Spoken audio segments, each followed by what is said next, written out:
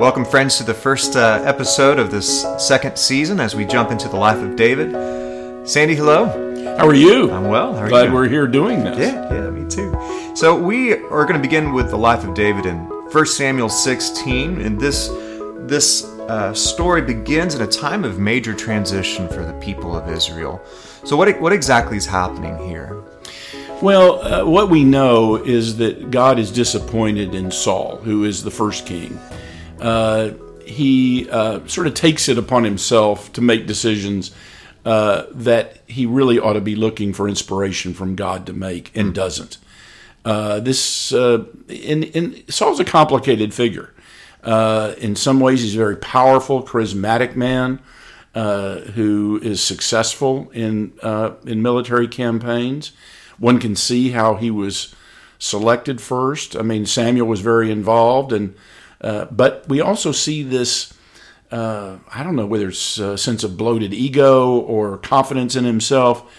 Time after time, he makes decisions that go against really God's expectations. This becomes galling enough to the divine that God gives Samuel a sense that it's the time for new leadership. And Samuel's not ready for it. The way this chapter begins is that God actually has to come to Samuel and say, "How long will you mourn for Saul, since I rejected him as king over Israel?" Yeah. And it goes on to say, "Fill your horn with oil and be on your way." Yeah. Go on. I'm sending you somewhere new. Yeah, there's clearly a frustration that God feels and expresses towards Samuel for the go slow approach, apparently, that he's taking. On the other hand, you can certainly understand Samuel's predicament, that they're having some success with Saul, that Saul has tried to make up for his most recent departure from God. And then Samuel, he's got a little bit of, prophet, politician, priest in him, a lot of it. But how do I navigate? So one can understand. It'd be its own separate conversation to figure out what is the cause of Samuel's acting so slowly. Well, talk about it just for a little bit. I do think it's interesting for many of us. We get camped out in the present or even the past. And what I see God oftentimes calling people to is the future. Continue to be willing to be disrupted and trusting that I will continue to provide. And so just like, he was reluctant to move on, many of us in our own religious life are reluctant to move on because we prefer what's comfortable, what's known, even if we know it's not what's best. And we're not sure of what exactly to do. Yeah. I mean, once I go and anoint, let's say I go forward and find the successor and anoint the successor. I haven't yet gotten instruction from God or anyone on exactly how to inform Saul of that. Yeah. And how to dispossess Saul of the power. How do I get from A to B? Right. And Samuel's clearly feeling that. Samuel's feeling that. He knows it's going to be dangerous to move on, to look towards the next king. And for me, one of the things I've thought through this story is so much dysfunction happens because of the unwillingness of the people, including Samuel, including Saul, to move on. Yeah. There's to the whole system, the whole nation suffers because of this unwillingness to step into the uncharted new territory. Exactly, and it happens for so many reasons. We're comfortable in the present. We like what we have. We're worried about how to change, uncertain of how to change. We don't see the pathway. We may even know we're supposed to, but as you say, oftentimes we don't because we're not certain, we're not sure of it. We're uncomfortable with it. Well, that is afflicting everybody in this story. That's right. So tell me so Samuel finally gets off of his rear end, and he shows up, and he goes out. He's told to go to the house of Jesse. And so let's talk for a second about what he finds there and our first impressions of David in the story. So family is really important. So which is interesting to me. So Samuel's told by God to go to the family of Jesse in the town of Bethlehem. He's not told the name of the son, but just one of his sons. Right. It's almost as if God is setting Samuel and us as the reader up to learn a dramatic lesson. Right. God could have said, "I want you to anoint David son of Jesse, but instead, no, I want you to go to Bethlehem, and there will be a man named Jesse, and one of his sons will be king. So I think it's helpful for us to know that Jesse is the grandson of Boaz and Ruth, to kind of tie that line back together. So Jesse is the grandson of Boaz and Ruth, and in Bethlehem, the same setting and where that encounter happened. It'll be the same setting where eventually Jesus will be born, and so that's also meaningful for the Christian tradition. And so when he shows up, though, God sets up this wonderfully dramatic lesson for us. So he shows up, and people are a little bit afraid. They ask him, "Are you here in peace, or do you?" It's interesting. The role of a prophet sometimes was frightening because they never knew what the prophet would bring. Right. Maybe judgment, but here is actually a blessing. And so he asked for Jesse's sons to come out so that they could be consecrated and prepared for inviting them to make a sacrifice together. But the real reason is that Samuel wanted to see the sons. Right. And knowing that God would let Samuel know which son would be the king. And Samuel is like many of us. He sees the eldest son and thinks, surely this is the one. Right. But he's wrong. And God has this great lesson in response to Samuel's inclination, which is, do not consider his appearance or his height, for I have rejected him, this being the eldest son. The Lord does not look at the things people look at. People look at the outward appearance, but the Lord looks at the heart. Boom. That's a huge lesson in the life of David. Exactly. And so that forces us then as the reader to try to look at these sons and to try to ask ourselves, what distinguishes David among them? And I think that's worth our paying attention to for a moment. What do we see in David that we don't see in the other? He's not rushing to present himself to be crowned or to be coronated or to be consecrated, deemed something special by this special visitor. He stays out in the field with his flock. He's a shepherd. Oh, that's interesting. So the way in which you read it is that he's chosen not to come. He's chosen not to come. Oh, I've always read it as in the Father said, "Don't worry about David. He has other things to do." It could be. I mean, the beauty of reading the Bible is that in the interstitial places where we don't have direction, we can think a lot of different possibilities. But I think David is showing a lot of different things about his heart by not being quick to run to the room. So it shows this humility. Be looked at. It shows humility. Yeah. It shows a sense of duty. It shows a sense of commitment to his task, his work.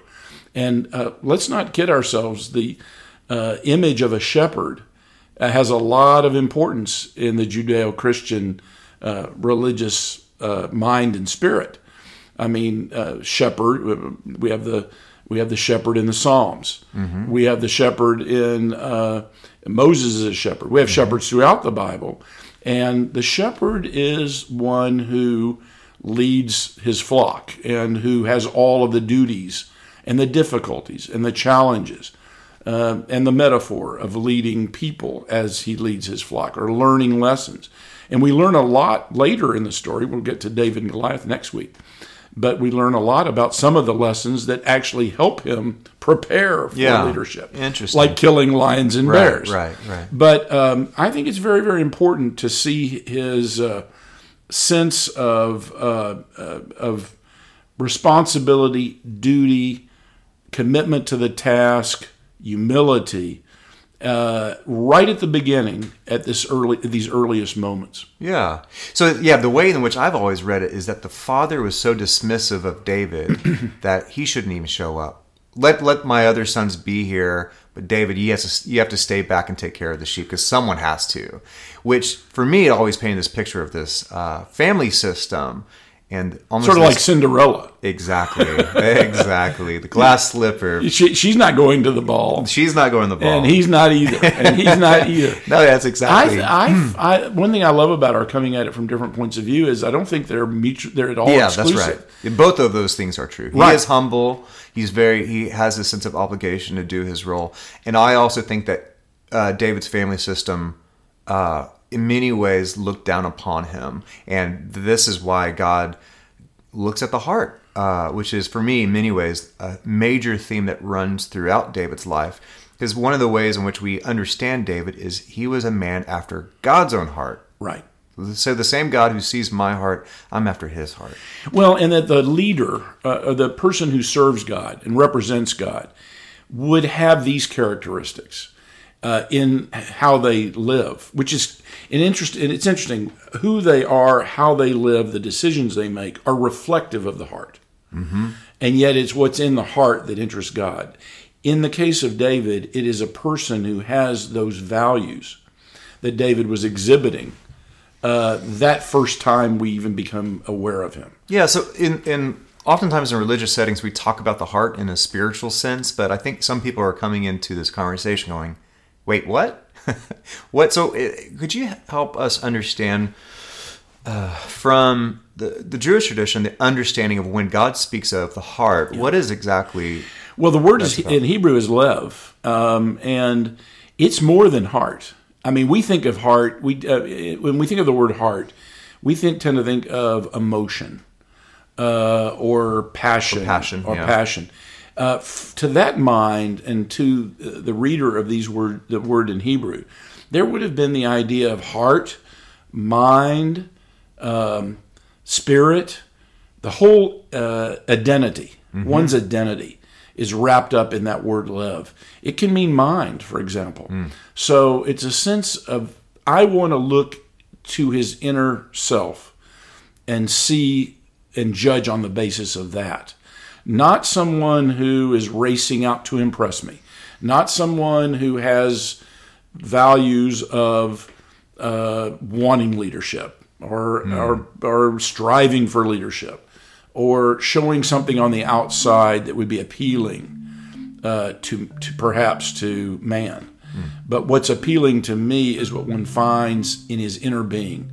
His heart, his mind, his spirit, his inner self. Yeah. And that's really what God is saying that the divine wants from David and I think from us. Yeah, so that is still the case. This is a timeless truth when God says humanity has this inclination to look at the outward appearance, but I am looking at the heart or the core part of someone's personhood.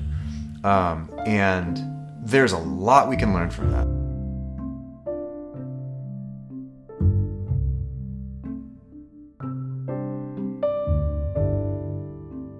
What do you make of the fact that we're told very soon afterwards, we're told things about his outward appearance? Right, I never thought about that. So we're told that he's, you may have it there, ready. I have it as ready with fair eyes and a pleasing appearance. What does your translation say? Yeah, that's so funny. It says, don't look at the outward appearance, and the very first thing is, Samuel then says, wait, none of these sons have been chosen by God. Do you have any other sons? And then Jesse says, yeah, there still is the youngest. He's tending the sheep. And then Samuel says, send for him because we won't sit down until he arrives. So then David shows up, and he was glowing with health and had a fine appearance and handsome features. Well, it's interesting that translation that you have, and I found this in studying and teaching, it misses the Hebrew word for ruddy. Yeah, that's in some translations of... It has it in some translations. So my question to you would be twofold. Why then do we get an account of his physical appearance? And what is it about being ruddy with fair eyes and a pleasing appearance, good looking, all the various ways we've read this, that God would want us to know in his word? Why? I mean, it's peculiar. Isn't that unusual? I don't know why. Maybe because God knows that we... All right, but what did he look like? What was his features? We needed to know more than his humility. Maybe that's why. Yeah, and why? Why? That's my question would be why. I think so. I don't think this would be here if God wasn't also saying that outward appearance, I'm not looking fundamentally for outward appearance. What's core, what's crucial, what matters the most is what's in his heart, is what's inside of him. And you see those things by the way he's acting. But I also want to stress, though, his outward appearance. Some sages say that it's becoming of a leader to have this mixture of ruddiness, which suggests sort of a toughness. A toughness. A toughness. Readiness. Yeah, a toughness, maybe ultimately of a military skill. But that the kindness or the pleasing appearance and the fair eyes suggest a kindness and a gentility. So that's also more than just a physical trait. It means, yes, I think it's a physical trait that actually does tell us something about the person. Alternatively, one could see it as, isn't it so that we like a certain look in our leaders? And it's not that they're pretty, or that they're handsome. I mean, a lot of leaders that we've had, we would say are appealing as leaders in their look, but maybe not be the prettiest. Yeah. Sometimes the prettiest ones, and we could name some in recent American political history, don't make it for some reason. But that people who have this kind of tough look, this tough but good look, there may be a look that a leader should have that's important to people. And God is saying both are important. I want the inside of the person, but I want the person to have the look of an effective leader. That's interesting. Is there any significance? I've been taught, and I would think this would be the case, that there's a surprise that the youngest was the chosen one. Well, there's a surprise, but we get that surprise so many times. So many times, right? So many times. Yeah. I mean, we see the younger. I mean, we've had a tradition now all through the Torah of the younger, or the youngest, or of the young. But certainly, in the case of Jacob, we have the younger of the two sons, who ends up with the legacy. Which was countercultural. The firstborn would typically be the one expected to lead. Yeah. But we have that lesson time and time again. Joseph, he was one of the younger ones. Joseph was not the youngest, but was the next to youngest. Out of 12. So you have among the younger. Yeah. And then the jealousies. Remember, he was a different mother as well. And so you have all of that going on. But we see this movement in the Bible to get away from that social tradition, the cultural tradition of it going to the eldest, which you find in the law, in the inheritance rules. You have it in the culture of the time, not just this society, but most societies. And yet there's a countercultural theme that runs through this, that God's way is through God's way. Yeah. And it may not be through the convention. Right. And in fact, we want you to understand that and be attuned to the fact when it really can't be. That's right. So David appears, and immediately the Lord says to Samuel, "Rise and anoint him. This is the one." So Samuel took the horn of oil and anointed him in the presence of his brothers. And from that day on, the Spirit of the Lord came powerfully upon David. And Samuel then went to Ramah. What gets confusing, and I know we're not going to get to it today, is what do we make of the fact that there's a passing of the Spirit on to David, and there's this anointing by Samuel of David, and yet Saul still thinks he's king? Yeah, so is David made king by this anointing? Well, that's a great question. And it's one for which we don't have a clear answer. In God's eyes. Yes. Yeah. That is the seminal event. But how that plays out in the world, it is a continuing challenge. And maybe Samuel understood it would be when he was reticent to get going down this challenge. I think also when the youngest brother has had this happen in front of the oldest brothers, as we'll see, not much changes. Yeah, exactly. And the question then for the king, think about this too, as a further test of who David is. Yeah. How do I wrestle? And I know we're not going to spend that much time with David and Saul, But it's worth reflecting as we do think about their relationship. It's worth reflecting on what does the right, good-hearted leader do who knows that he has this problem? How does he treat the person who still thinks he's king, and in some formalistic ways is? Yeah. What does the true king, the true leader do relative to that other person as a way of showing God-oriented leadership? Just to have one more question, what is the takeaway from you personally as you consider this story today? Oh, that's a great thing we should do before we end, because we're hoping our listeners are doing the same. I am into the story. That's my big takeaway. I say, yes, let me learn more about this person. I'm intrigued. I'm attracted to him. I love the fact that he was not a seeker of power. I love the various attitudes that he brought that he's bringing to bear. His sense of duty, his sense to his work, to his assignment, his loyalty to that. That he was not seeking power, that he was found, and that there's something in him. I now want to know what God knows. Yeah.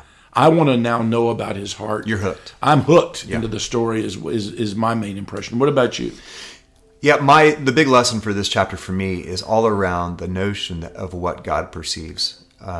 First is the heart, and that's so countercultural for us, even with my own self. And here we are, we're at the beginning of the year. Many of us are considering our outward appearance anew. Like, we're very into working out, getting healthy, and that's actually really good that we're doing that. But how am I tending my heart? What am I doing if that is what God first perceives, how am I developing a heart in which God admires? And then furthermore, how can I look towards the heart of others rather than judging the outside appearance? I had a mentor once said, one of the greatest gifts that we can give one another is to delay judgment. We are so quick to put people in a box just by their outward appearance. And there's a lot of wisdom to delaying that to see, okay, who is this person internally? And that's something for us to learn how to do. To reflect who God is in many ways. I can't see how we could end this conversation better than you just did. Okay, well, next week we're going to talk about David and Goliath. That's a great story. Yeah.